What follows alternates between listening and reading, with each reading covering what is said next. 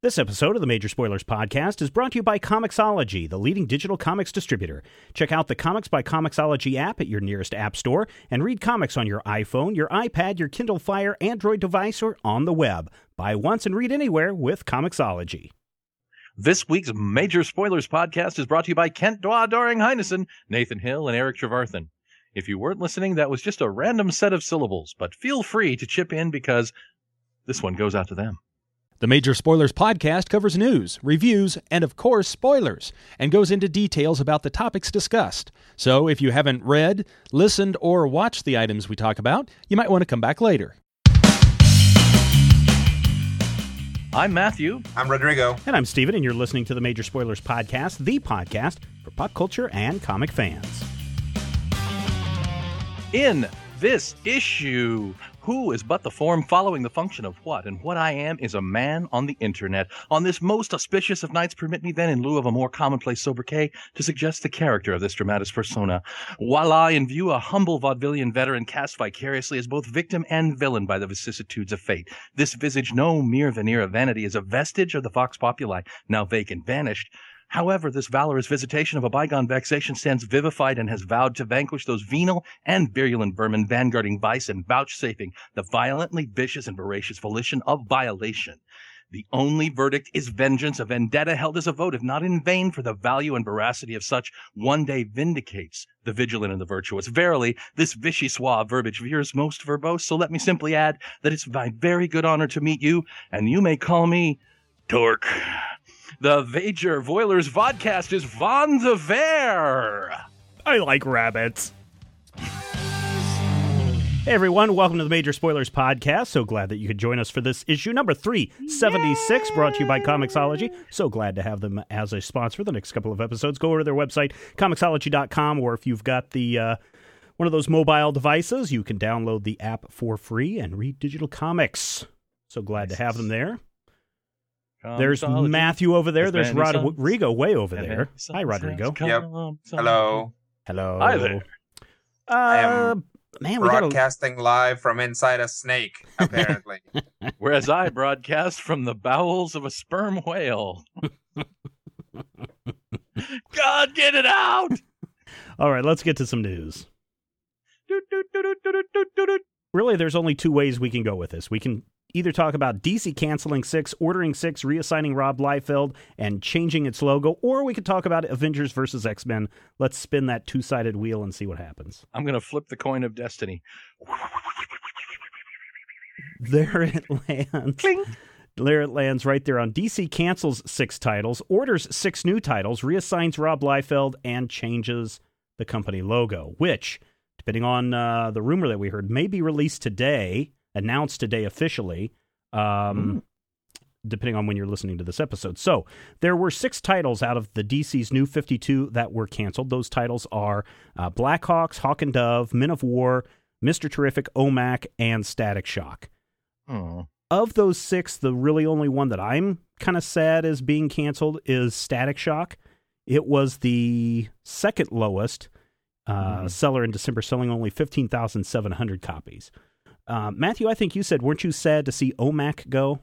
I am sad but not surprised to see OMAC go. I'm surprised to see Static Shock go, but I had a discussion with Chris the Counterman this weekend at Gatekeeper, and Chris pointed out something that I hadn't really thought about. Okay. You know, being a voracious absorber of comic books, right. Sometimes I don't look at it as this is really great and this is I can't afford it. Chris, said he read the first 4 issues of Static Shock and wanted to love it, but just kind of found it to be kind of average fare for him. It's a little slow. And he couldn't afford to keep buying it. Yeah. And even at $2.99, that's kind of a lot to ask. But we look, Static Shock and even OMAC started at 33,500 copies sold in September when it launched, fell all the way down to 16,500, just a little over that, sold in December. Rodrigo, any of these titles that you're kind of sad to see disappear? Not particularly. None of these are Animal Man, which is kind of the only DC title that I'm interested in anymore. Okay. So I'm glad that didn't get chopped yet. Well, I think as far as properties, I'm a little sad to see Static Shock and OMAC and Mr. Terrific go. But I don't know about OMAC, but from what I saw of Static and Mr. Terrific, the stories themselves were a little lackluster. Yeah. Well, here's the good thing. The titles may be disappearing, but we've been told that the characters will appear, throughout the DC universe. It's not like they're killing off the title or the character and you'll never hear from them again. Right. Unlike, what are the other characters in Static's universe?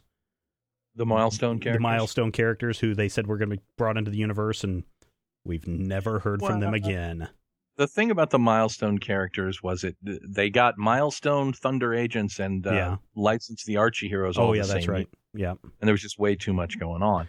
I think that the Plus major the part of Wildstorm it guys are still kicking around. Yeah.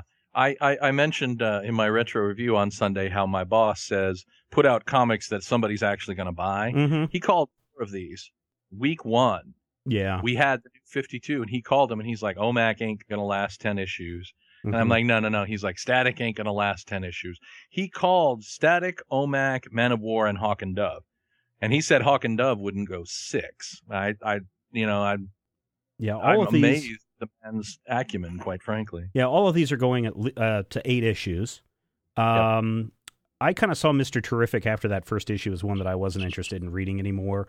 I've only read the first issue of Men at War. Blackhawks actually read the first 3 issues, and that was really, kind of interesting. Static Shock read those first 3, liked those a lot. But yeah, a lot of these you could see coming. And when the first initial rankings came out, those are the ones that were towards the bottom of the list. Now, DC is still all excited about having 52 new titles in their lineup. And so while they've canceled 6, they have ordered 6 new titles. And some of these, we kind of knew that they were coming. Batman Incorporated, we knew was coming back in 2012. Of course, this will be Grant Morrison and Chris Burnham on this title. We also have Dial H for Hero. It's simply going to be called Dial H. It's going to be written by, and I don't know how to pronounce this person's name, China Melville or Mielville? Mayaville.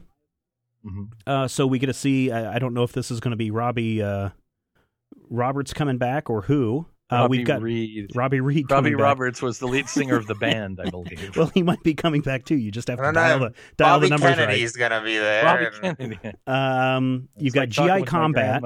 GI Combat, which is replacing Men at War, and it's basically going to include The War That Time Forgot and Unknown Soldier and some of those time. It's written by J.T. Krull. The Tank.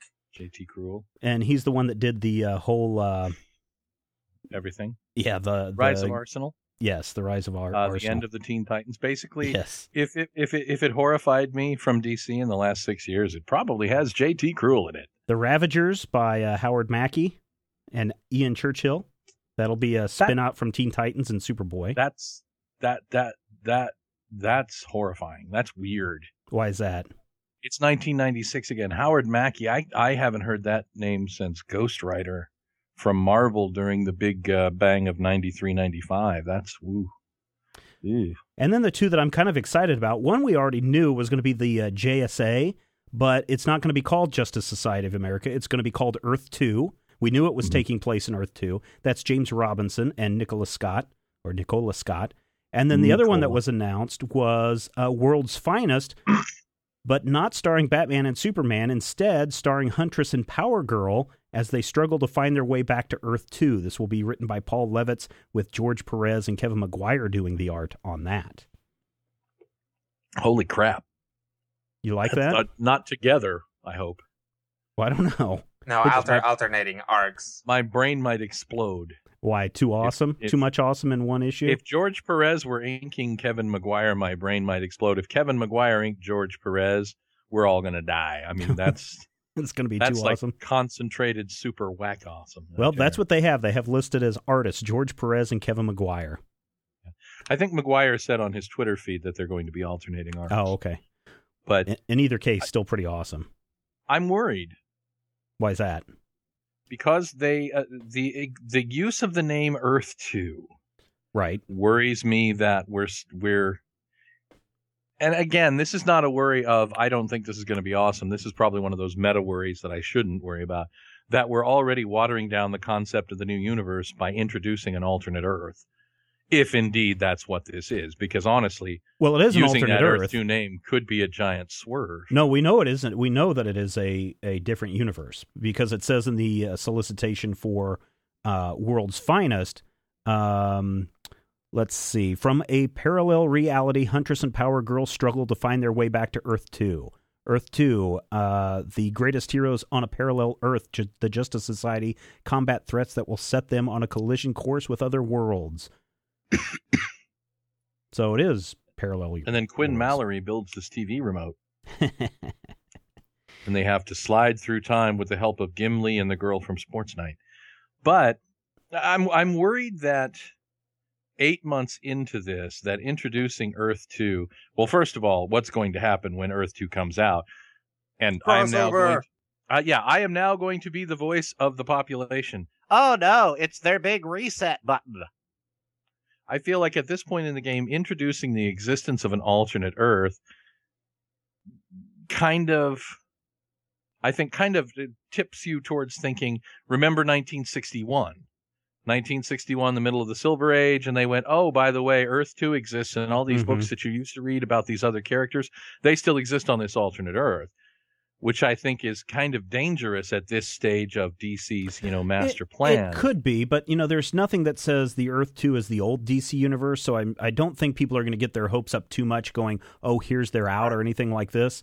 This is a new... I think this is likely a new Earth 2. I think that the concept of an alternate dimension is a good idea because what's the point of a JSA when you have the JLA? I mean, the Silver and Bronze Age heroes are, and the few that have made it through the Golden Age to be in the JLA are too big and too powerful, and the JSA is just not that impressive. If you put them on their own universe, then they get to do their thing. They get to be the big heroes. People get to read about Dr. Fate. And they don't have to be like, oh, by the way, and Superman's punching meteors in space. That's why he's not super breath freezing everyone right now. Right. And plus, on the other hand, too, Matthew, you get those great crossovers like you used to love, where it used to be JSA and JLA teaming up together. I did used to love those, but I think that it's kind of opening a box because no matter how carefully they control this now, how long did it take the original DC universe to go from, oh, by the way, the heroes are on Earth 2 to an infinite multiverse that nobody understood that they actually had to underwrite? I mean, well, the one thing we do know, if they do bring back the multiverse, if they follow what they did in 52, is that there are 52 universes. Well, that's true. But all of this could be taking place in, 52 different worlds. And that would keep things a little bit more... I mean, we don't know where Shazam is going to show up. So much worse. No, 52... if you say 52 worlds, you might as well say 100,000 worlds. Yeah. And if you say 52 worlds, you might as well say everything we're doing here is not new and different. It's just another alternate universe version of what we've been doing. Well, and granted, the DC relaunch has done a lot of keeping things that they feel work and getting rid of things that they feel don't work.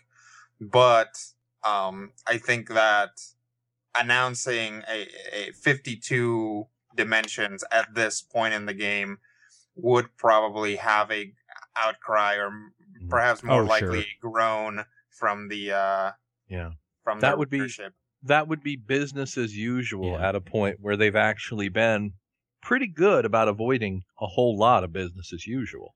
Well, Not speaking all of it, of good and bad kind of delivered at the same time, people have been like, since the ending of Hawk and Dove, yay, that serves Rob Liefeld right. Well, guess what? Beginning with the 9th issue, Rob Liefeld will be writing an illustrated Deathstroke, plotting the Savage Hawkman, and also plotting Grifter for DC Comics. More power to him. Yeah. Yep. This is the thing. Now. I know the guy gets a lot of crap from a lot of people. But, I've been kind of reading some of his comments and some of the statements that he's put out over the last 6 months, and the guy simply doesn't care. He just keeps doing what he's doing, and the guy's a phenomenal success. He's the guy that owns the original Conan sword. He's made so much money off of being Rob Liefeld, the artist. He can do whatever the heck he wants, and he takes that in stride. Here's something else you have to think about. Only Nixon could go to China.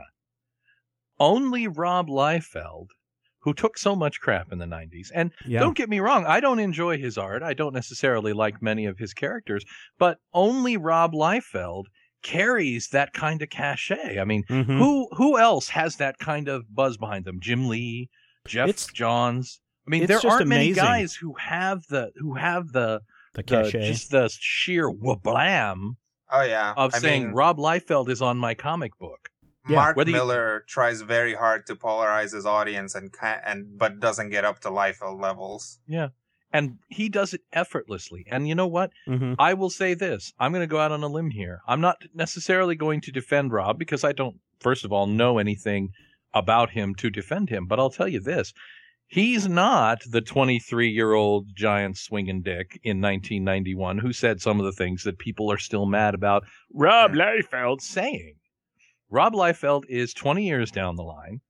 The last few projects I remember him being involved in have not been one issue and then crapped off the end of the earth. Right. He's actually been putting out work. He's been putting, actual stuff on the page like feet and ankles. Mhm. And at least, there are now 3 Rob Liefeld male faces and 3 Rob Liefeld female faces. He is willing to let other people write his properties because he knows he's not the greatest writer. Right. He is willing to go and say, hey, somebody has this infinite thing. Somebody has an idea. We're going to put this together and we're going to market the whole thing and say Rob Liefeld. And some people love the man's art. Oh yeah, I was following on Twitter after this announcement. I follow Rob, and somebody had wrote to him and said, "Hey, even though you're just plotting Grifter, are you going to be doing any covers for it?" And he was like, "Yeah." And the reply was, "Oh, I cannot wait to grab those issues." So it's like people love his art, really love his style, and more power to him. Yep, Rob Liefeld can move books. Yep. And he can move books in an era when there aren't a lot of names. Yep. Contemporary names that can move books. John Byrne no longer moves books the way Rob Liefeld does. Mm-hmm. Finally, in this news story all about DC, we've got a new logo might be revealed this week. Have you guys taken a look at this new logo? DC filed, actually it was DC Entertainment, filed this with the Patent and Trademark Office. And it looks like the letter D being peeled back to reveal the letter C underneath. It's only in black and white right now because apparently when you file for your patent and trademark, you need to do it in black and white so that you can add any color to it later that you want. Well, I think if you file in color, then you've patented that, or you've trademarked that color. Right. But I don't hate it. I think I saw this either Friday night or Saturday morning. I forget when. But it took me a little while. At first I was like, well, I'm not sure that this is really great. But then over the weekend, it really kind of grew on me. Mm-hmm. And I kind of like it, especially if we see it animated. And a lot of people have said, well, for print publications, this may not look really great as is. I think once we see some color in it, it'll look good. This was kind of dropped onto DC by their president. Now I forgot her name, who was brought in. Diane She's the head. Wiedemann. Yeah, she's the head of DC Entertainment. And some of the initial reactions from people at DC may be very hesitant on the logo. What are your guys' thoughts on the logo? I like it better than the swirly. Really? I do. I don't like the font that they use for the D and the C in the swirly because the C doesn't look like a C. But something that I look at it and go, well, do I hate it? No, I don't. It's not, God help us, it's not Comic Sans. It's actually a Gotham font, which Yes, I think is kind a of funny. brilliant Yes. statement on somebody's part. Somewhere there's a graphic designer who is like, that was awesome. That one guy, if I knew who he was, he would never buy a cheeseburger for himself again. Let's put it that way. But for me, I think the most funny portion of this whole thing, and God love us, we are all fans, and there are nerdy moments. And don't get me wrong, I have nerdy moments too. The fans who say, I don't like it, they shouldn't do it. And I'm like, well, When did it seem like we got a vote? Right. At what point did they ask us? This is this logo we spent $100,000 on that we're going to be using on our publications. Oh, you don't like it? That sucks to be you. Yeah, well, the one thing that may have been something to help push this along is they did lose a suit a few years ago, an infringement suit lawsuit with that. What is it? DC Shoes. Yeah, and so they were paying DC Shoes. I don't know how much money, but they were paying them money so that they could use that swirly logo. Well, the problem I think this they had was, you know what's that? They started it. They sued DC for infringement. Yeah. And then DC was like, no, we had it first, and you forgot to license yours, Jack Rogans. Right. So pony up. The one thing that'll be interesting in this is if, like on our iPads or iPhones or whatever, if we're accessing that DC app that Comixology puts out, is if it has the D and then you click on that, and as you pull it away, it peels away to reveal the C before it launches the app. That would actually be pretty cool. Yeah. It's more, I don't want to say grown up necessarily, but it is. feels It's a mature. It's a mature. Yeah. And it feels also more has like a corporate logo than the swirly, which feels like, something that you'd write on your notebook if you were 17. And it also, to me, when I look at it, it feels more like a publishing logo. Yeah. Rodrigo, any other thoughts? I had two thoughts when I saw it. First off, I thought to myself, it's like I'm trying to open some yogurt and somebody had stuck a C underneath the tab. And second, the second thing I thought when I saw it, which somebody on the side brought up, Wintermute, is that it reminds me of the DiC logo. The DIC animation. The DiC logo from the 80s and 90s, from the end of Inspector It also looks Gadget. like the Discovery Channel logo a little bit, but it's from an opposite end that they're peeling away. So, and there's only so much you can do with letters. I think that it's what this accomplishes is what this logo accomplishes is for you to look at it and say, "Oh yeah, I can see a D and a C. That's clever."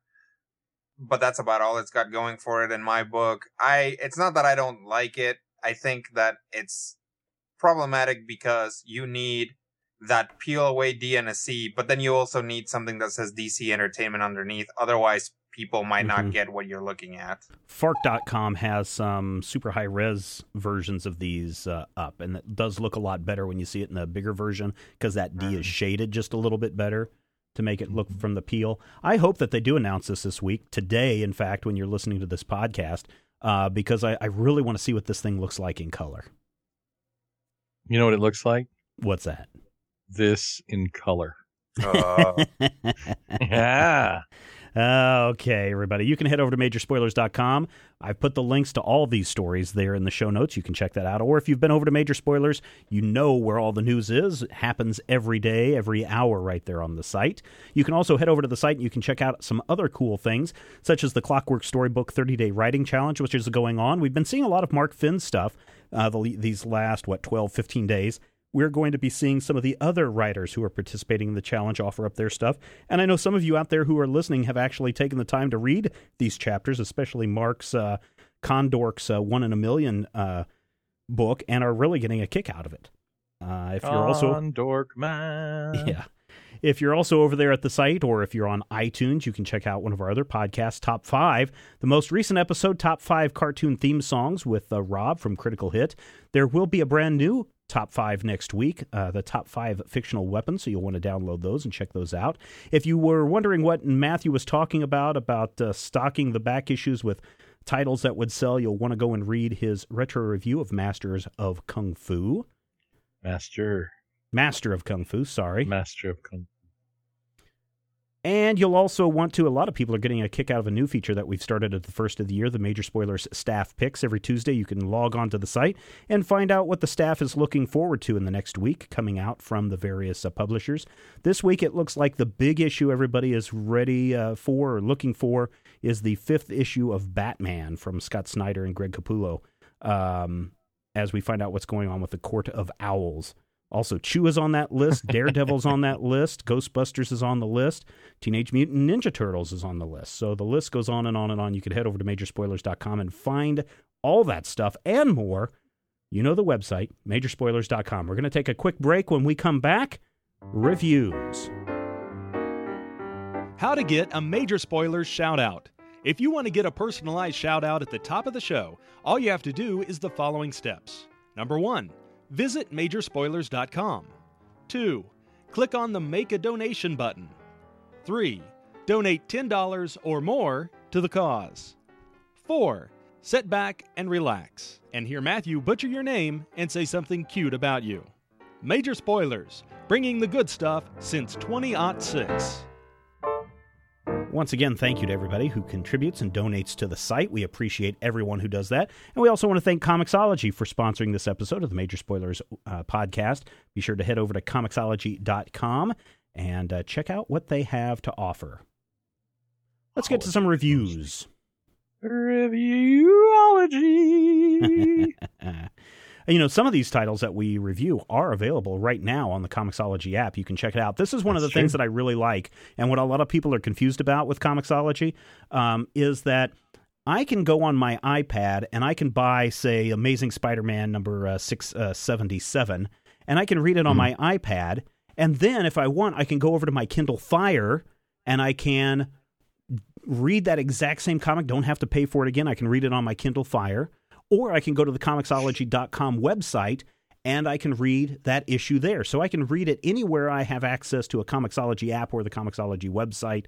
And that's one of the nice things that I think is makes Comixology really a good place to go and check out your comics. So, and I'm not saying that just because they're sponsoring the show. I'm saying that because I'm a believer in the Comixology app. And I think people know that me, and hopefully know me well enough that I won't accept sponsorship from something that I'm not 100% behind.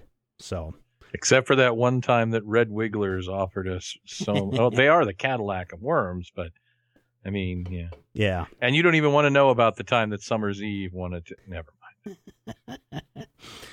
Let's see. We've got, you know what? That was because you're a douche. Get it?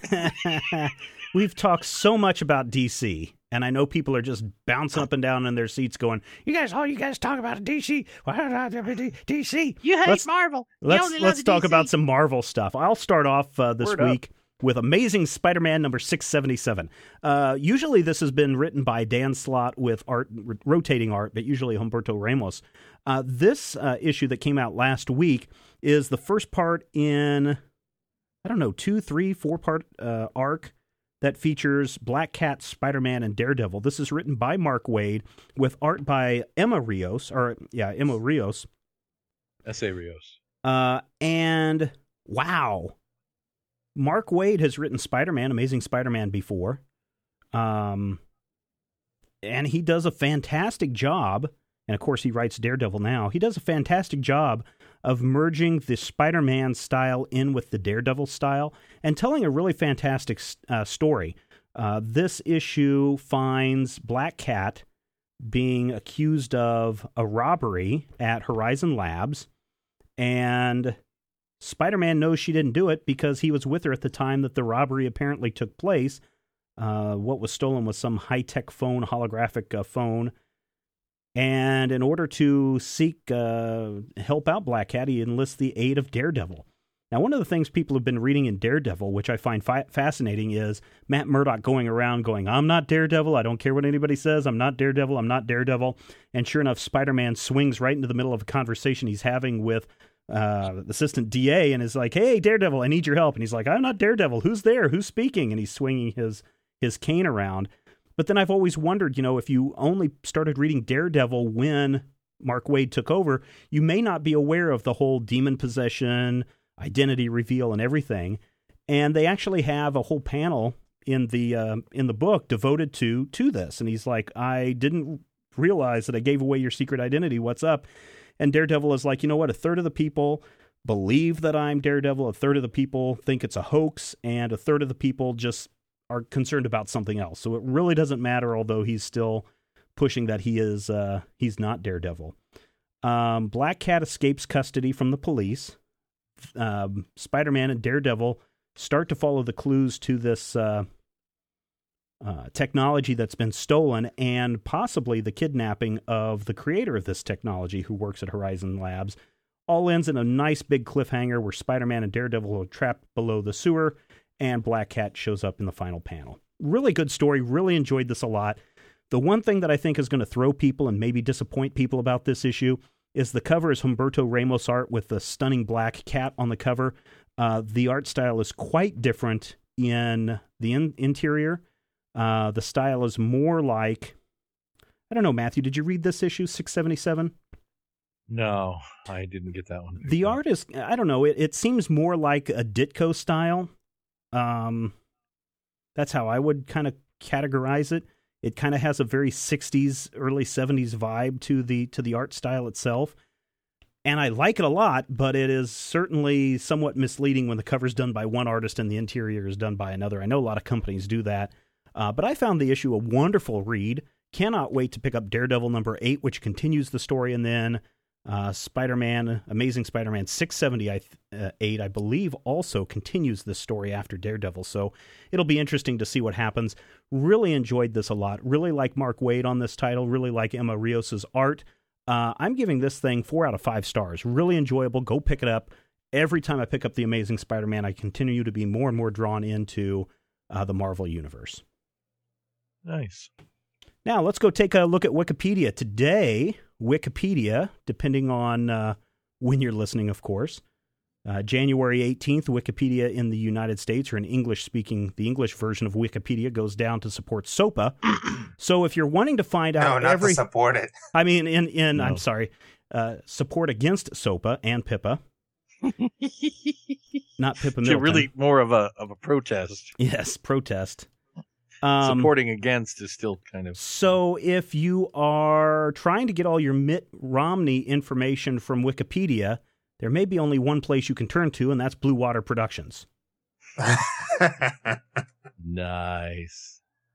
That was mean. That was Poor Blue Water Productions. Rodrigo, tell us about... Somebody has to draw this stuff. Wikipedia is not yet illustrated. You know, a few reviews ago when we were doing, I forget which political power one it was. Maybe it was the Obama one that you reviewed, Rodrigo. Yeah, but I think the last one I reviewed was Boom Studios. Yeah, that's right. Obama Boom Studios. comic. Yeah, Boom Studios. And we didn't know who the writer was. Mhm. According to the representative at Boom Studios, not Chip Mosier because he doesn't work there anymore. According to the representatives at Boom Studios, the writer had requested that his or her name be withheld because they actually had a lot of other projects going on and they were an up-and-coming writer and didn't want a lot of attention drawn to themselves because of the, the quote, success that this Obama issue is going to have, but whatever. It's understandable. I mean, if nothing else, these are political comics. Oh, sure they are. This one definitely paints Romney in a very positive light. I'm reviewing Political Power, Mitt Romney, from Blue Water Comics, and I mean it's entirely positive. There's really no moment here in which it takes any sort of negative approach to him. It's pretty much by the numbers story of his life. There are moments in it that I think are kind of comical because of the time. If you just read through the issue and they have so much to get through, there are things that are like just kind of weird, and the art is certainly very strange. Mitt Romney doesn't have eyes throughout the whole thing. What? You know, he just has he has like, yes, he doesn't have eyes. He just kind of has that. It's Clive Barker's Mitt Romney. It's like if you're familiar with I'm trying to think of a prominent. If you're familiar with like Brock from Pokemon. Oh yeah. Or he's very squinty. Or like, yeah, he's basically squinting the whole time, which is not a feature of Mitt Romney. I don't see Mitt Romney and think, boy, this man is squinty, which makes me think that possibly this whole issue was supposed to be Political Power John Kerry, and they just changed the text boxes. Yeah. But likely not. It's just the artist style. There's a hilarious panel in which Mitt Romney loses the Senate seat to Ted Kennedy. Mm-hmm. And then it has what is probably Ted Kennedy making fun of him, but he kind of looks like Louis Anderson. So that's pretty interesting. It's kind of a trip to go through and read this because, again, it's all very positive. It just kind of name checks a lot of things. Doesn't leave you any, like, again, because it's just a kind of a, I don't want to say it's like a one-sided look at Mitt Romney because it barely discusses his politics. It doesn't talk about, for example, let me see if I can find the thing. Maybe not. 94 Republican primary. Didn't get it. Romney's 4 years as governor were marked by constant challenges on economic and social issue fronts. Taxes and healthcare seemed his constant companions. Now, this does not tell you whether he liked either of those things, whether he was against either of those things. Just that they lived with him. Yes, just that they were around. Just like Lex Luthor and Lois Lane are Superman's constant companions in a sense. But he has a very different relationship with each of them unless you really want to read very deeply into things. Right. There's an awesome picture of him being very surprised when they pick Sarah Palin as McCain's running mate. He's all like, "Boo!" That was pretty good. What else? There's just I'm really looking at this issue moments. now. There's there's one, and I don't remember where exactly it is. Oh yeah, he's talking. It's after he gets into a fight with hip hop artist Sky Blue. Immediately afterward, he is going into 2011. He captured a number of straw poll victories and blah blah blah. If you look at that crowd, on the bottom right, it's clearly George Bush, George W. Bush, and on the bottom left, it's clearly a sleazetack who is like dressed up like a human. Actually, that's what's his name, the Republican. Yeah, I know. It's that Cajun guy from Justin Wilson. Which no, people don't even know who Justin Wilson is anymore. People said to me, they said, Justin, what kind of wine do you like? And I tell them, I like the wine. What I like. If you remember the 1980s, you remember Justin Wilson. You will remember Justin Wilson. And if you don't remember him, you remember me talking like him. Because that's what I do, if you will. And all of a sudden, now I'm Dusty Rhodes. So, yes. As far as a Meatloaf rating, we will just say that political power, Mitt Romney, that this comic's constant companions will be a number below 3. So 2.5. Leave it at that. 2, 1. It is a funny read, so I'm gonna give it 2.5. Okay. But I'll give it 2.5 in the same way that like Plan 9 gets a positive rating. Okay. All right. Thank you very much, Rodrigo. Now let's swing it back over to the Marvel ballpark and talk about what Deadpool or something. Is that what we're talking about? Ballpark Franks. They explode when you cook them. What? What are we talking about? Deadpool Battle Scars. From Marvelology Comics. This is Battle Scarology number 3 of 6ology. And Battle Scars is an interesting book because they have been hanging lampshades all over this book and saying, this is the future of the Marvel Universe. If you're not reading this, you're going to miss something awesome. And what we've seen thus far is a young man named Marcus Johnson, apparently a veteran of the war in the Thing, comes back and is somehow being pursued by S.H.I.E.L.D. and supervillains, and he doesn't really understand why. His mother is killed. Mercenaries are after him. Weird stuff's going on. And he looks a little like Samuel L. Jackson. Write that down. It becomes important later. Samuel L. Jackson. The issue starts annoying me. When he whips out his wallet and it says "bad mother effer" on it. No, it starts with an explanation and a big flashback page of who the Taskmaster is and why the Taskmaster is important. Now, I'm down with that. I appreciate that. I like that kind of, backstory, that kind of gimme something so I know what's going on. I have some context to work with.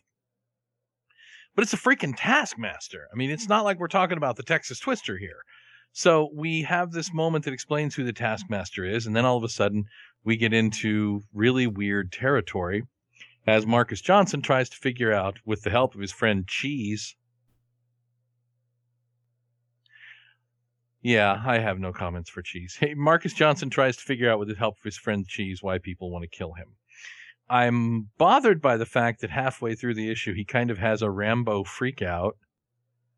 And then we get to the point where he starts, really investigating and ends up fighting what he thinks is the Taskmaster.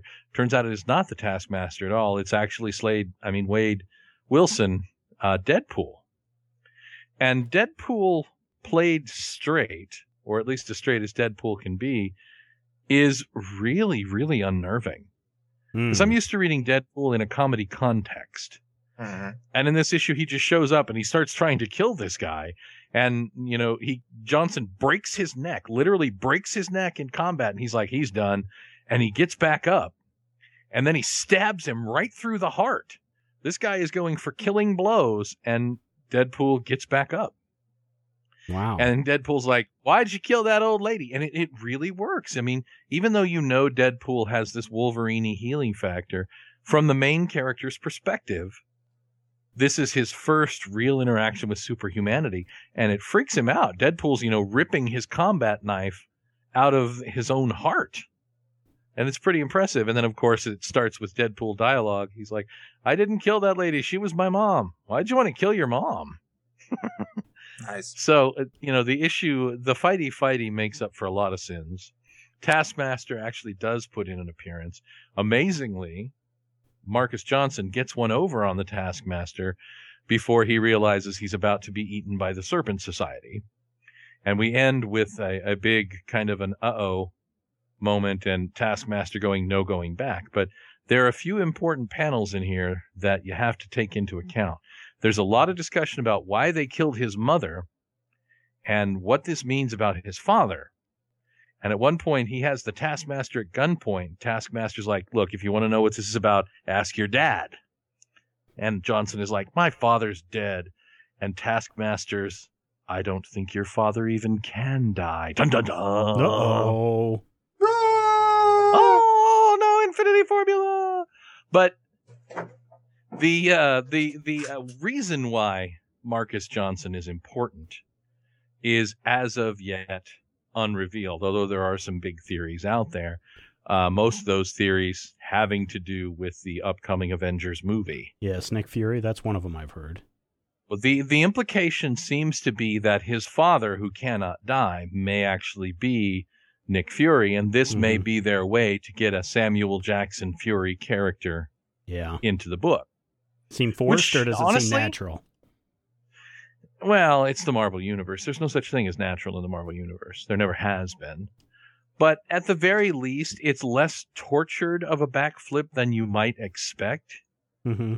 And at the very least, it's not as offensive as that time that, the Punisher turned into a black man to hang out with Luke Cage in prison.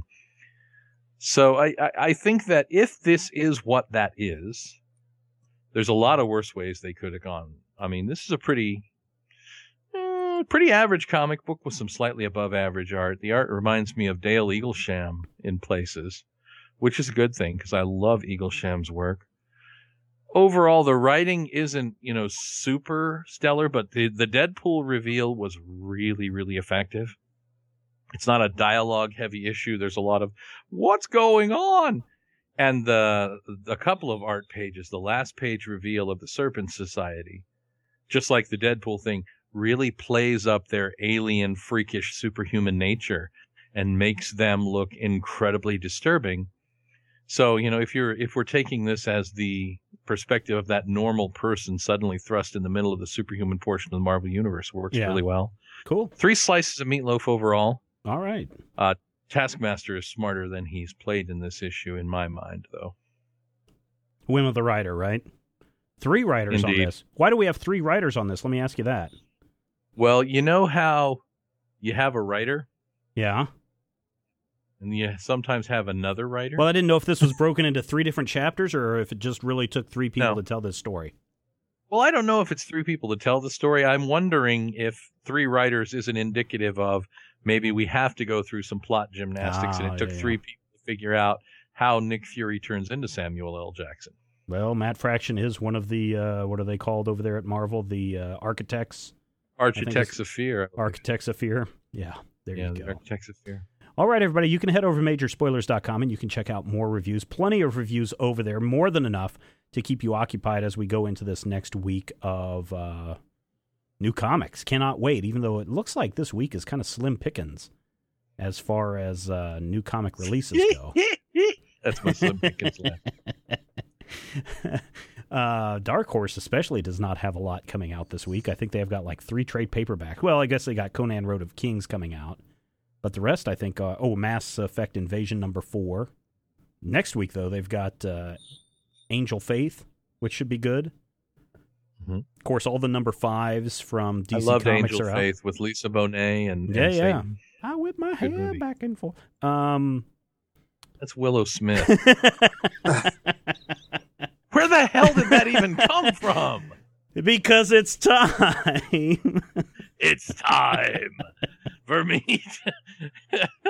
When the conversation jumps so far that I don't even follow it, holy crap on a hat. It's time for the millions in attendance and the Silver Age heroes standing in the ring. It's time for the Major Spoilers Poll of the Week. This week's poll of the week is somewhat appropriate because we've got the announcement of those 6 new books coming back from DC, one of them being Dial H from the old Dial H for Hero days. And, of course, Robbie Reed is actually not the same character that they've had through the, 30, 40 years of Dial H stories, Matthew? Yeah, he is. Is he? I thought they had a different character in the 80s. Well, Robbie Reed was in the original Silver Age books, and then in the 80s, when it was Chris and Vicky, Robbie Reed actually turned out to be the villain. Ah, mad he with accidentally power. dialed V for villain, Oh, did he? and it turned him into a villain, and he had to undial. I believe the 90s series, Robbie Reed also appeared, and at one point there was a second dial in the hands of a guy who basically turned out to be a super-powered serial killer, or a serial-powered super killer. Or a killer serial super. Have you seen the cover to the new Dial H? Mm-mm. I don't know who it is. He's an older guy. Almost looks a little bit like a roided out. Crap! Now I forgot his name. Green Lantern guy with the bowl haircut. Gardner. Guy Gardner. He kind of looks like that, but a little dumber. Gary and so I don't know. Gygax? I don't know who that is. Come on. We're never going to get Wizards of the Coast on the show now. So we've got in one corner Robbie What? Reed, He's got a Dial bowl H haircut. for Hero. The interesting thing about Robbie Reed's little dial is he would punch in HERO or a bunch of different combinations, and he never knew what powers he was going to get. Right. But he always knew exactly who he was and what he could do at the moment he transformed. So one time he actually turned into Plastic Man, and he knew exactly what all his Correct. powers were. Okay, so Yep, that's kind one of time important. He turned into Black Hawk, I believe. Although So I may that's be kind of full crap. important. He turns into somebody with powers, and he knows instantly what his powers do. On the other hand, we have Ben Tennyson from the TV show Ben 10, about a boy who acquires an alien watch that he dials in, slams it down, and he turns into an alien with a variety of different powers. I mean, you've got, I don't know, you've got Humongosaur, and you've got Stinkweed, and you've got a whole bunch. Stinkfly. There's also a Stinkfly. Forearm. Frappulon. Forearms. There's some really good Crap. ones. Some of them, Snake. you know, some of those aliens dropped off, like at the end of like Fish taco. season 2 or something. You just never hear from them again. Duckbill. Echo. Whose Raph is Duckbill's another only one. power is to be in MySpace photos. As the series progresses, and we've actually been given a look at the future of Ben 10, where he becomes Ben 10,000, he has the ability to turn into any of the 10,000 aliens in his DNA archive in the Omnitrix or the Ultimatrix or whatever they're calling it in the future. And The so he can, Dominatrix. yeah, the Dominatrix. He can call any of those up at will. So the question this week is, if Robbie Reed and Ben Tennyson were in a fight, who would emerge victorious? Matthew, go.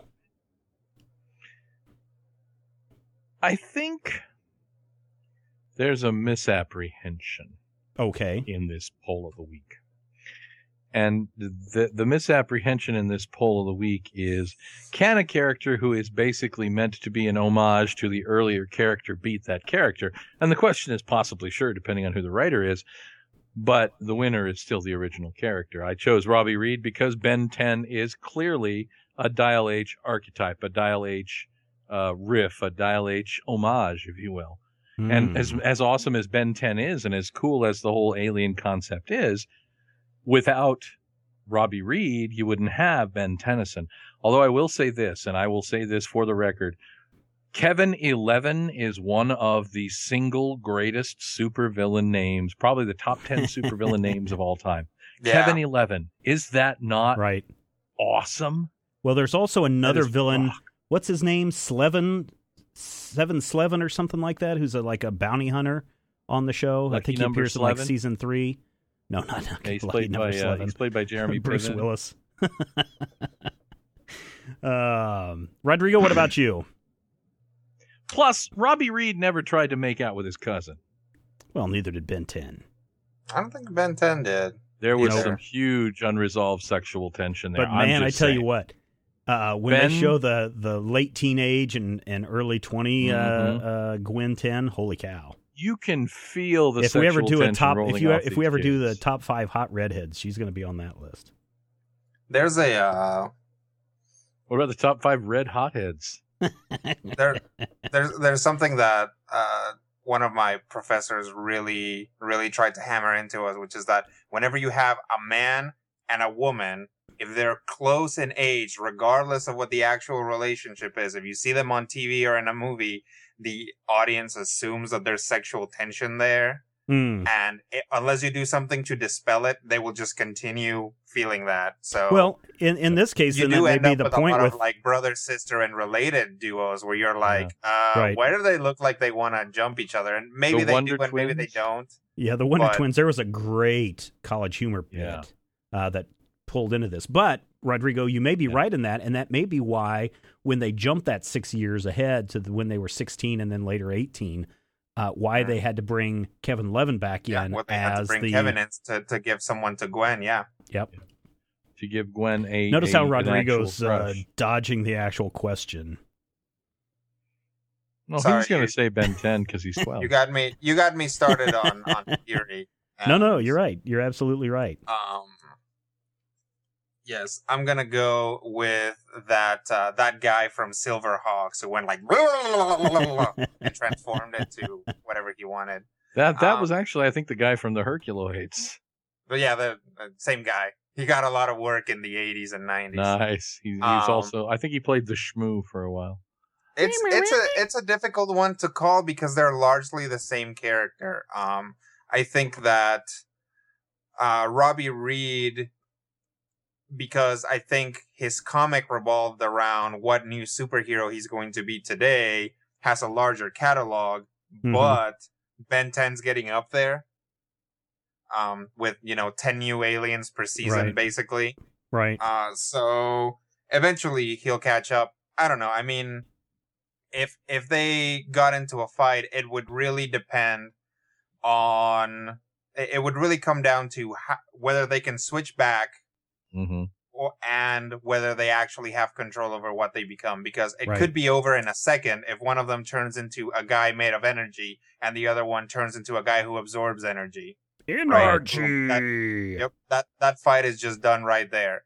Well, and if they that both goes back turn to one into of big crazy bruisers, then they'll just beat up on each other until their magic egg timers clicks and says, "You can now transform into something else." yeah. Mm-hmm.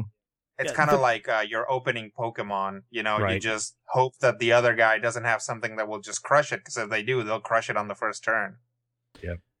So Robbie the question never that had control of what he could turn That's into. what I was but gonna at ask. one point, Robbie actually, in his first adventure, he turned into both the mole and the cometeer. Later, he accidentally turned into both at the same time as the mole cometeer. Mm. Yeah, but Robbie didn't necessarily have control, but he had one power that no one can defeat, and that power is basically symbology. He always seemed to have the right powers at the right time. Hmm. Which and Ben 10 really does that too. well, which for me, the reason why I think Robbie Reed would win is two things. One, he seems to always have the right power for the job, whereas a lot of the time, especially in early episodes of Ben 10, it's, him learning that what he thinks is the right power for the job isn't necessarily. He wants to turn into something big, and instead he turns into something fast, right? That's your typical early Ben 10 monkey wrench. Right. So, but in a fight to the death with someone else who can transmogrify, that would be a problem.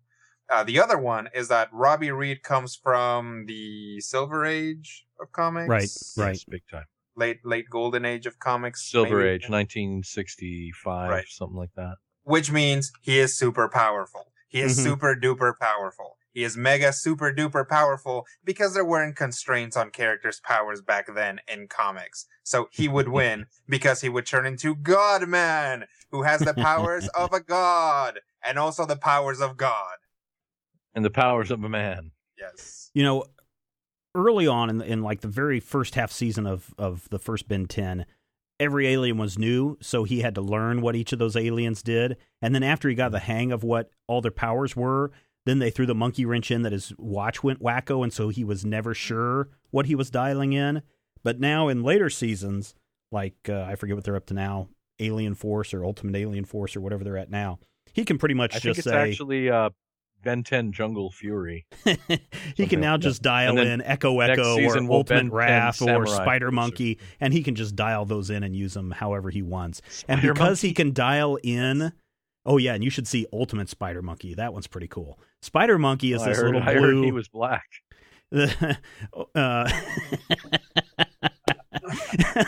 So Spider Monkey, Matthew is this little blue monkey with 8 eyes that can squirt spider webs out of his tail. Ultimate Spider Monkey is a gorilla with 8 spider legs, and he can open up his mouth kind of like the Flappy Monsters from Critical Hit and spray out spider webs from there. But no, he is not played by a Puerto Rican, so there. I went with Ben 10 only because Ben 10 has the ability to basically dial in which power that he wants to be. And so that's why I said he would pick the right one to beat Robbie Reed with. And my vote goes to Ben 10. Some of the comments. Mila says, I've always described Ben 10 as dial H for hero done right, and I will stand by that. And anyone who whines about how the sequel series suck because they're better than the original one and have better characterization can eat fist. I'm so sick of that crap, and Major Spoilers is literally the only place anyone has anything good to say about the later series. But Andrea says Ben can take on the X-Men and walk away smiling. Joe M says, I went with Ben, but only I really wanted to vote. It depends on who's writing it. Zaxelbrack says Ben 10 mainly because I know who he is. Another person, George W, says I'm gonna have to go with Ben because I don't know who Robbie is. Cryoman says I think I'm too young for Robbie yet too old for Ben 10, so he voted for Mega Man. You should totally vote for Chris King. And Slappy says I dialed H, even though Ben 10 has the better picture. Here's what another poll of the week could be. If you're going with Ben 10 being kind of that modern version of Dial H, you should do Mega Man versus the Highlander, because basically they both have the same power. Cutting off heads and living forever. Basically the Highlander cuts off a guy's head and gets all their knowledge and power. When Mega Man beats an enemy, he gets their powers. And Old Comic says, I'm going to annoy Matthew by saying I decline to vote since I don't know who any of these idiots are, neither do I care enough to look them up. Cynicism is never pretty. That's a classy comment. Yes, it is. Matthew, how did the rest of the major spoilers populace vote? It's actually not too far apart. I'm showing 150 votes in, 149. Yeah. As I press the button to refresh, I suddenly realize that the entire world is going really slow because Wikipedia has been blacked out. Yeah. 151 it's basically votes. Yeah. Go ahead. 40% Robbie Reed, 60% Ben 10. And that's pretty much what I honestly expected. I mean, a lot of the people voting for Robbie Reed are probably voting based on the strength of the Dial H name and concept, which right now is exactly what DC is kind of banking on since they're going to be bringing him back. But again, I in these, I tend to vote for the original, even if the original is, prototypical, which I think is the case here. And by no means is Ben 10 a terrible character. I can sit and watch an episode of that thing, whereas like Symbionic Titan and some of that other stuff, I could not bring myself to do it. The interesting thing is when, and I know we're digressing a little bit, we need to get into some Usagi Yojimbo. What a shock. But, when Ben 10 first came out and my son started watching that, I was like, oh, this is just kind of dumb. And we were only watching the episodes sporadically, and we weren't watching them in any kind of order. And then when we got the seasons via iTunes, we started watching. I said, okay, if we're going to watch this, let's just watch this in order because they're referring back to some episodes that we haven't seen before. And when you watch all, 6 seasons or however many seasons that there are of Ben 10, suddenly you've got this huge, rich universe that's been developed. And when something happens in episode, 392 that's referring back to episode 5, you get that connection and you really have a deeper understanding of what's going on. And the same way with Symbionic Titan too. When you watch them all in order, it really develops a rich history. Just like when you watch your Power Rangers and they have 250 Red Rangers all ganging up on some Megazord somewhere. 35. You know why that is an awesome moment. Up on a Megazord. Was I even close? It is literally like talking to my grandmother. Oh my God! Did you hear they shot Jack Lemmon? Was I even close on that one? No. Okay, I will give you credit for the nomenclature, but the Power Rangers actually pilot. Never mind. Damn it! All right, everybody, we're going to take a quick break, and when we come back, we will talk some Usagi Yojimbo. Stick around. Hey, Major Spoilers. It's Russ Cat from Ottawa, Ontario, Canada calling. Happy New Year. And I just wanted to drop a couple comments about Usagi Yojimbo Book 6, Circles, that you'll be reviewing this week. First off, I've been reading Usagi Yojimbo since I was 18 years old, so for well over 12 years now. And this book is absolutely amazing. For people who haven't read it, I recommend that you run, don't walk, and pick up this book. The main plot itself, Circles, is a really interesting story that you don't need to know a heck of a lot about all the characters to enjoy. But if you want to continue reading Usagi, the characters and the conflicts introduced in here are far-reaching for about the next 10 or so graphic novels. It's really important.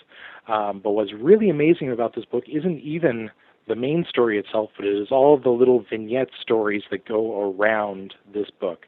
They are absolutely amazing, from the tale of the duel to Usagi reuniting with his teacher. All amazing stories, all plotted well.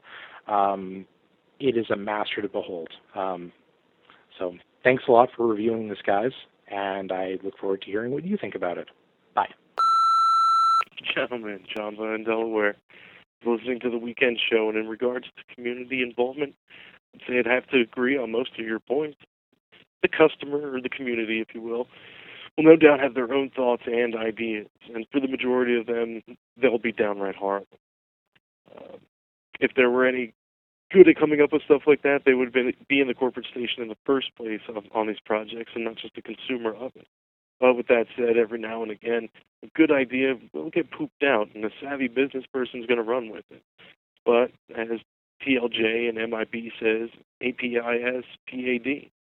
Or a person is smart, people are dumb.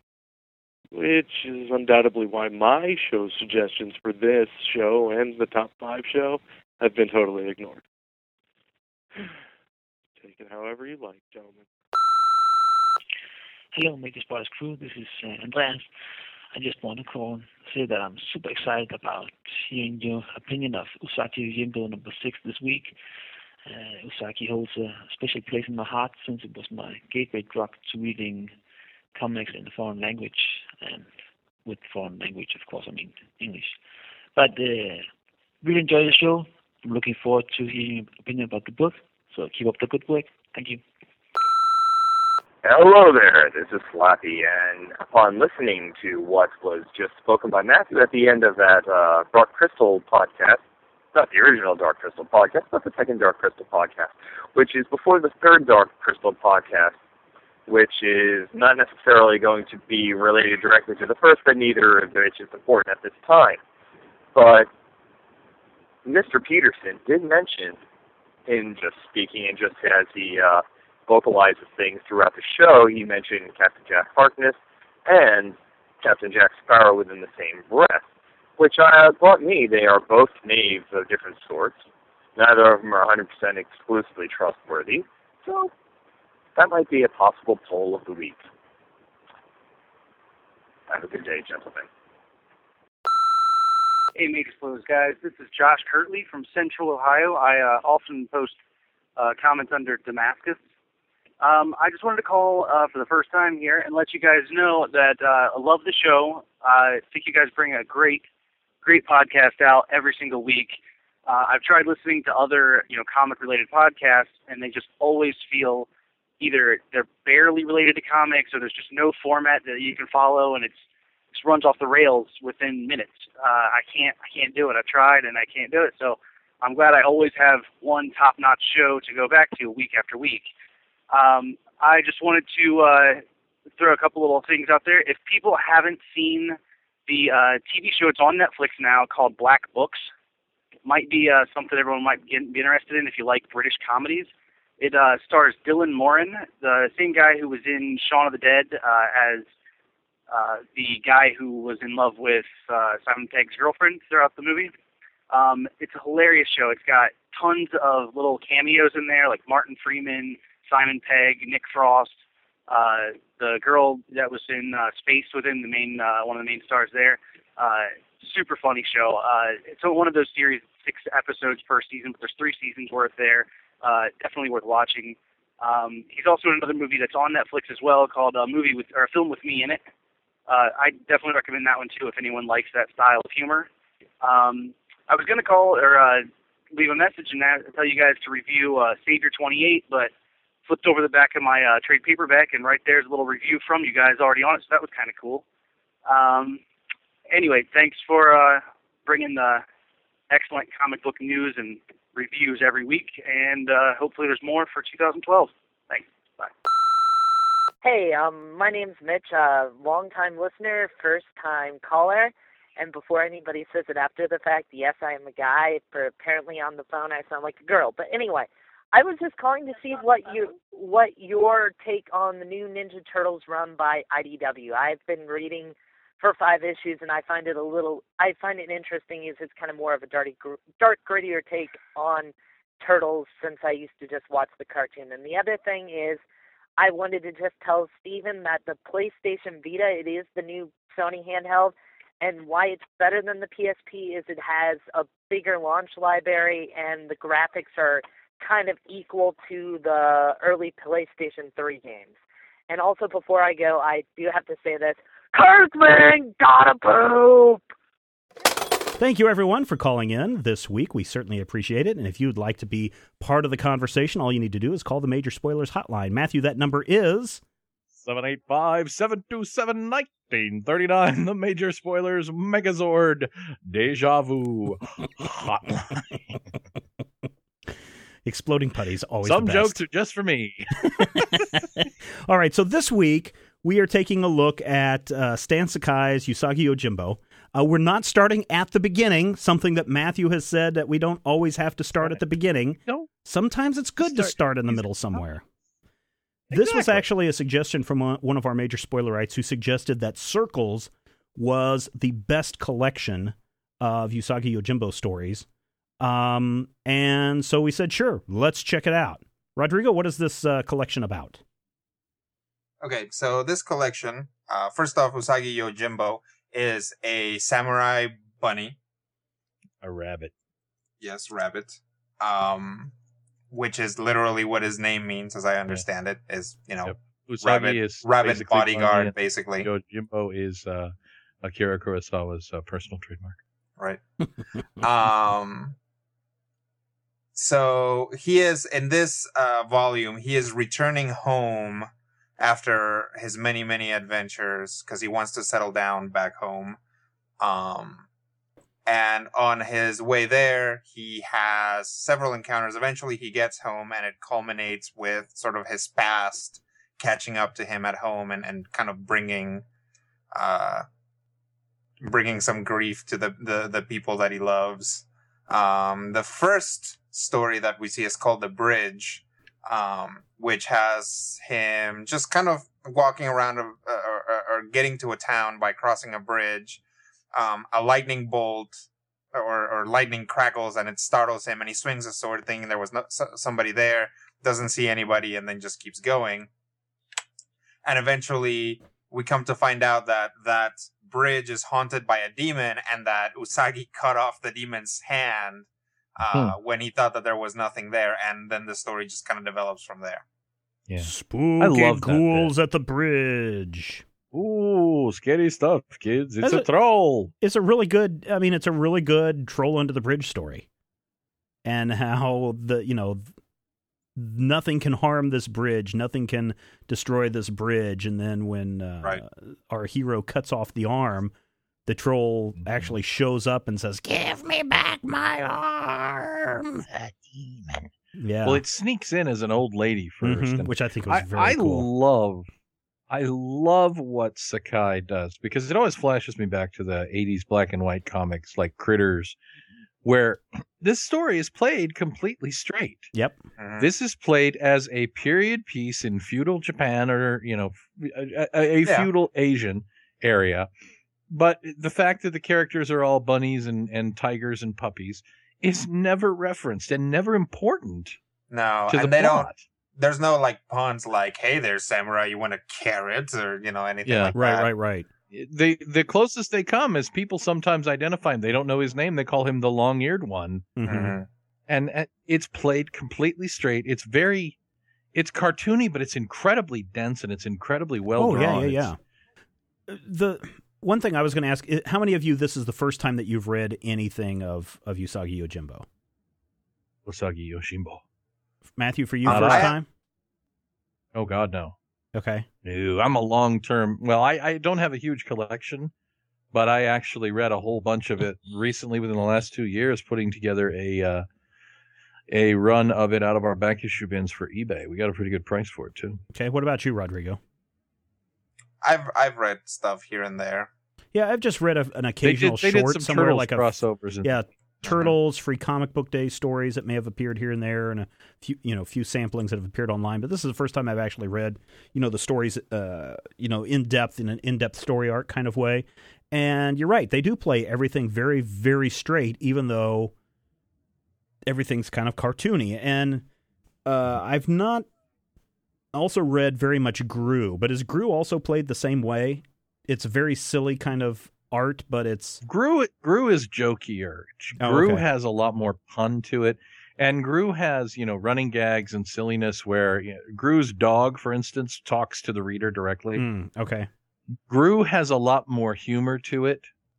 But there's definitely a similarity in tone in that they'll take serious stories. Mm-hmm. And they'll make those serious stories with the Sergio Aragonés art. But what's fascinating about this is how effective the scary sequence with, a rabbit, sword fighting a cartoon demon is. It's something where you understand grown-ups think comic books are for kids, and you look at this and you're like, wow, this is really kind of cool stuff. Mhm. I was reading it with my kid, and we were reading, and she's like, did he just cut off her head? I'm like, no, honey, she's fine. Well, but that's kind of one of the things. There are some moments where you do see an arm getting lopped off, or you do see something happen. But then decapitation. in the next chapter called The Duel, where he's into another village and he's basically taunted, tricked into dueling with this other samurai as the town wagers. When you see somebody die, you don't see the person get sliced in half. You just all of a sudden see this little puff cloud with a skull inside of it, and you know that means the person has died. That I teared up in that story. Where did you tear up? Because the part where the guy died, or the part at the very, very end where what we learn in this story of The Duel is the samurai and this betting guy go from town to town trying to sucker people in and to make a bunch of money. And the samurai has a wife and kid. Right. Yeah. And he has a wife and a kid, and he goes and he's telling his wife, this is the last time, we're going to get the big score. And he's basically this grifter. And he tells his wife to wait on the hill outside of town. And she's standing out there going, Daddy loves us, and playing with their kid. And the baby is very, very happy playing with a butterfly. And of course, this idiot goes head to head, forces Usagi to duel him. And at first, Usagi is like, I'm not going to fight you with a real sword. There's no honor. There's no reason that we have to fight with real swords. I'll fight you with a wooden sword. Right. And then he wins. The man dies, and the people start to cheer, and Usagi goes off on them. Mm-hmm. He's like, you're all ghouls taking advantage of this poor man's death. I will never set foot in your horrible town again. And the issue ends with this woman and her baby sitting on the hill, waiting for Daddy to come as the sun goes down. And the last panel, it's dark, it's midnight, the baby's crying, and the woman is just lying on the ground sobbing because she knows what happened. Yeah, because the husband said, I'm only going to be gone a few minutes. I'll be there in 30 minutes. So that was a really kind of a powerful moment. And I think at that point, while I was reading through this, I was like, this is how you can tell effective storytelling and still have anthropomorphized animals and make it really, really work. Yep. A bear and a dog tried to cheat a rabbit. The rabbit had to kill the dog, and it became an incredibly emotional moment. And it had like 3 gut punches, right? Because you have the original gut punch of the guy. Well, in the initial thing, it's one of those one-stroke fights where they both attack, and then Usagi kneels, and the guy turns around and he's going to backstab him. And then he falls down and dies from the wound that he didn't even realize that Usagi gave him in the first pass. Yep, and that's one of those. So you get that moment of God. Yeah, that's one of those where you expect, in a very cartoony way, that you would have seen them pass each other, and then you would have seen the dog turn around, and then you would have seen him fall in split half. in two. Yeah. One of those like Star Wars moments. There. Yeah. But yeah, very effective storytelling in that section. 2 other then chapters. You get the punch of. No, go Usagi ahead. with the face. Yeah. Usagi with the face. He's like, how dare you? Mm-hmm. And it's a cartoon bunny. Well, but then you see that the townsfolk, they act all terrified, and they're like, oh my gosh, what have we done? You're right. And then as he turns his back and he's walking out of town, you see all the villagers looking at each other and giggling, going, we're rich, ha ha ha ha, kind of a situation. We're it's rich. Just like, did you wow, see? these people are terrible people. Yep, they're greedy. There are 2 other chapters which are, to me, felt like throwaway chapters in this collection, but I suppose in a sequence that, they belong. The first one is kind of a ghost tale, Yuri, where just in happenstance, the character is just walking through a bunch of events and things happen around him. It was interesting. It was kind of a kind of one of those Chinese ghost stories that you may have seen in one of the movies or read. The other one, Chapter 4, My Lord's Daughter, is Usagi telling a tale about how he defeated hordes of zombie monsters to rescue the princess, which was really fun when you think about it from a fight sequence perspective. Yeah. That one has the great upshot at the end, where this whole story of him, doing this, and it really is more action-oriented and more, I have come to fight than anything else. And it turns out he's telling the story to entertain some kids. Right, while the woman of the house is cooking him dinner. I Yeah, will say... He's basically engaging a couple of kids with a fun story. Right. I will say, as cartoony as Stan Sakai's art is, as far as the characters go, when we see the Oni, wow, that's a great demon that we've seen in other books as well. And I thought that was some really great... That was a really great panel when we saw that one. Rodrigo, we finally get into the big title of this volume called Circles. And give us a breakdown of what goes on when Usagi returns to his village. Right, so Usagi returns to his hometown, and actually the first thing that happens is he re-encounters his master, who he thought was dead, the man who invented the crazy, unique style that Usagi uses. And we get to see the story of how he survived, and also we get to see the story of what happened, this rival school that basically got all up in their grill. And they ended up, Usagi kills, I think, the master of that school. And he thinks that his master is dead, and that's kind of what propels him out into the world to begin with, as if I remember correctly. But we find out that his master is alive, and he's been training other students. He gets to have that homecoming where his master is like, "I'm proud of you, son," kind of thing. Right. He's no longer the student; he is now an equal, and that's nice for him. After that, he actually arrives home, and we get to see the girl that was his best girl has now married his rival, and they have a son. And Usagi's past kind of comes to haunt them, and then Usagi has to step in. Yeah, the son gets kidnapped by bandits and this, I don't know, what is he, half-demon guy? Some guy who aspires to become a god. Yeah. But he needs to kill Usagi to do it.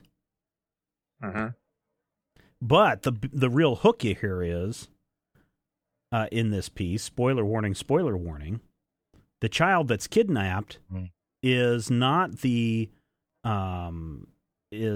son of his rival. It's actually his son. He learns that when he and the girl had a roll in the meadow before he went off to serve the lord of the land, she got pregnant, and the rival married her anyway, and raised the kid as his own son, and accepted the kid as his son, and the guy knew it the entire time.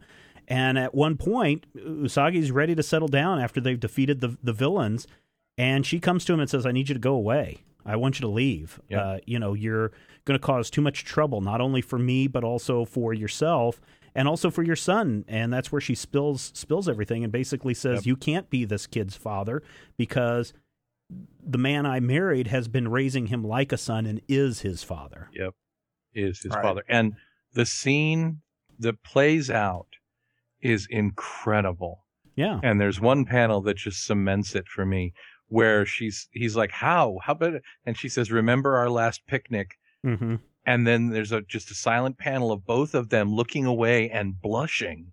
And it's so incredible, because right there, that's everything you need to know, is that sequence where these two characters who happen to be bunnies. I think she's a bunny.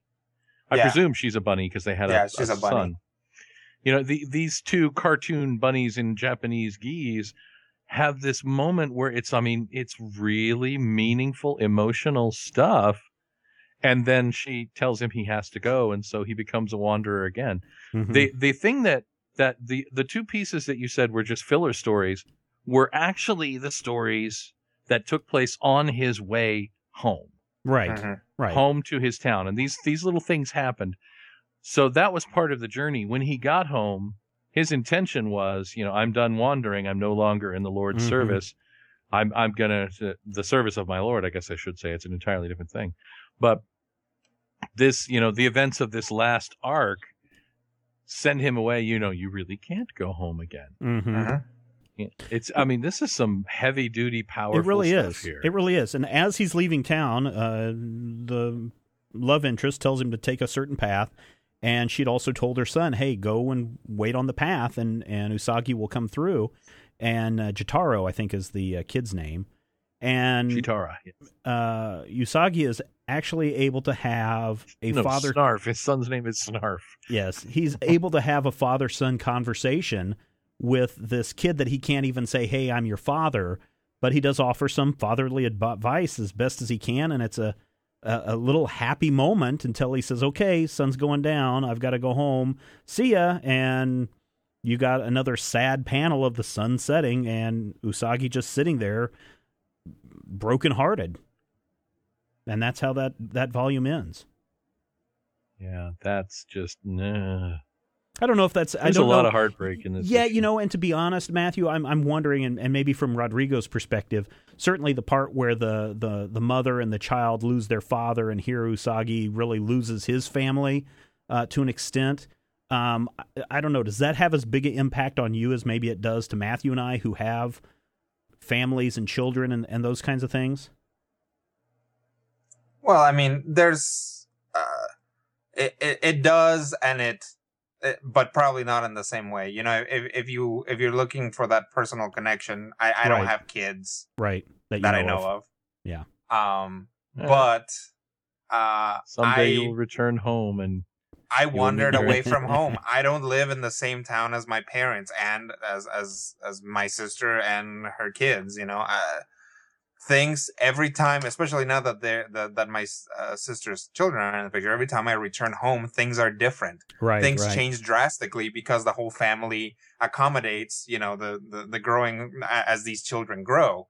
And every time I get there, there's two entirely different people waiting there for me, because it's not the same interacting with, a 3 and 1 year old as it is interacting with that age, both of those ages plus 2. Right. So, things at home keep changing, and I'm not there. Mm-hmm. So in a sense that's what I relate to with this story. But this story is ancient, and it gets played very well. The whole being basically Usagi. You can see Usagi Yojimbo as a samurai. You can see him as a salesman. You can see him as an executive that is just never home. Mm-hmm. That thing where your job takes you away from your home, and your home gets taken away from under you, and you can't fault anybody involved. You, as the protagonist, can't fault anybody involved for moving away from you. You can't expect to have your own life and then expect your old life to wait for you. Right. And Usagi realizes this when he gets home, and it's very sad for him, but he also understands that this is the way it has to be. So I will say that the person who recommended this, and I'm sorry I don't remember names, this was a great volume for me to jump in and read. Loved every minute of it. Devoured every page, every panel. Loved the art. Loved the black and white, almost independent style that's going on here. Just loved every part of this. The question I have, Matthew, is if I go back and read Book 2 Samurai or Book 4 The Dragon Bellow Conspiracy, am I going to be just so disappointed that these are not as good as Circles, or are they all just as good as Circles? That's how you view the universe. You are always disappointed by the next thing that comes down the pike. But that's just you. I don't know. I'm just wondering, because, you've read all these. Are the other volumes or the other stories just as good as the ones we've read in this collection? In my estimation, every one of the Usagi issues that I've read has been pretty awesome. And, we made the reference to Gru. The similarities to Gru are in more than just here's a character wandering around with a sword who may or may not have a comedic context. Right. These are actually, long-term adventure stories. And this particular story plays with all the tropes of, the cowboy movie and the samurai movie, and plays with everything that you can do with that Samurai Jack wandering character who shows up, and now he's Clint Eastwood a little bit, and now he's, something else. The one caveat that I have in this is, if you are fooled by the art into thinking you're reading a kid's book, then I think that's the one way you might be disappointed. In fact, there's one line in this issue that actually references Gru, where he talks about fighting the cheese dip, the lover of cheese dip. That's actually Gru. But I don't think you'll be disappointed if we pick up more Usagi Yojimbo, simply because, it's that the Scott McCloud theory, where somebody is, it's not about superheroes. It's not about what you're doing, what your tools are, whether the story's in color. It's what story you're telling, what you do with the comic form. And Stan Sakai is really masterful in his use of the colors and the use of the gutters and his artistic stuff here. So if you look at this and say, this is an adventure story played entirely straight with a rabbit for a main character, you can't go wrong. I don't think you'll be disappointed at all. Yeah, I really think if no one has picked up any Yojimbo stories, I really think you should pick up this volume. This is book 6 out of Fantagraphics. I know Dark Horse is printing them now. You can certainly get the volume that we're reading up on Amazon. I highly recommend this. I thought it was a great read. I thought the art was exceptional. Just a must-read recommendation for me. Rodrigo, what about you?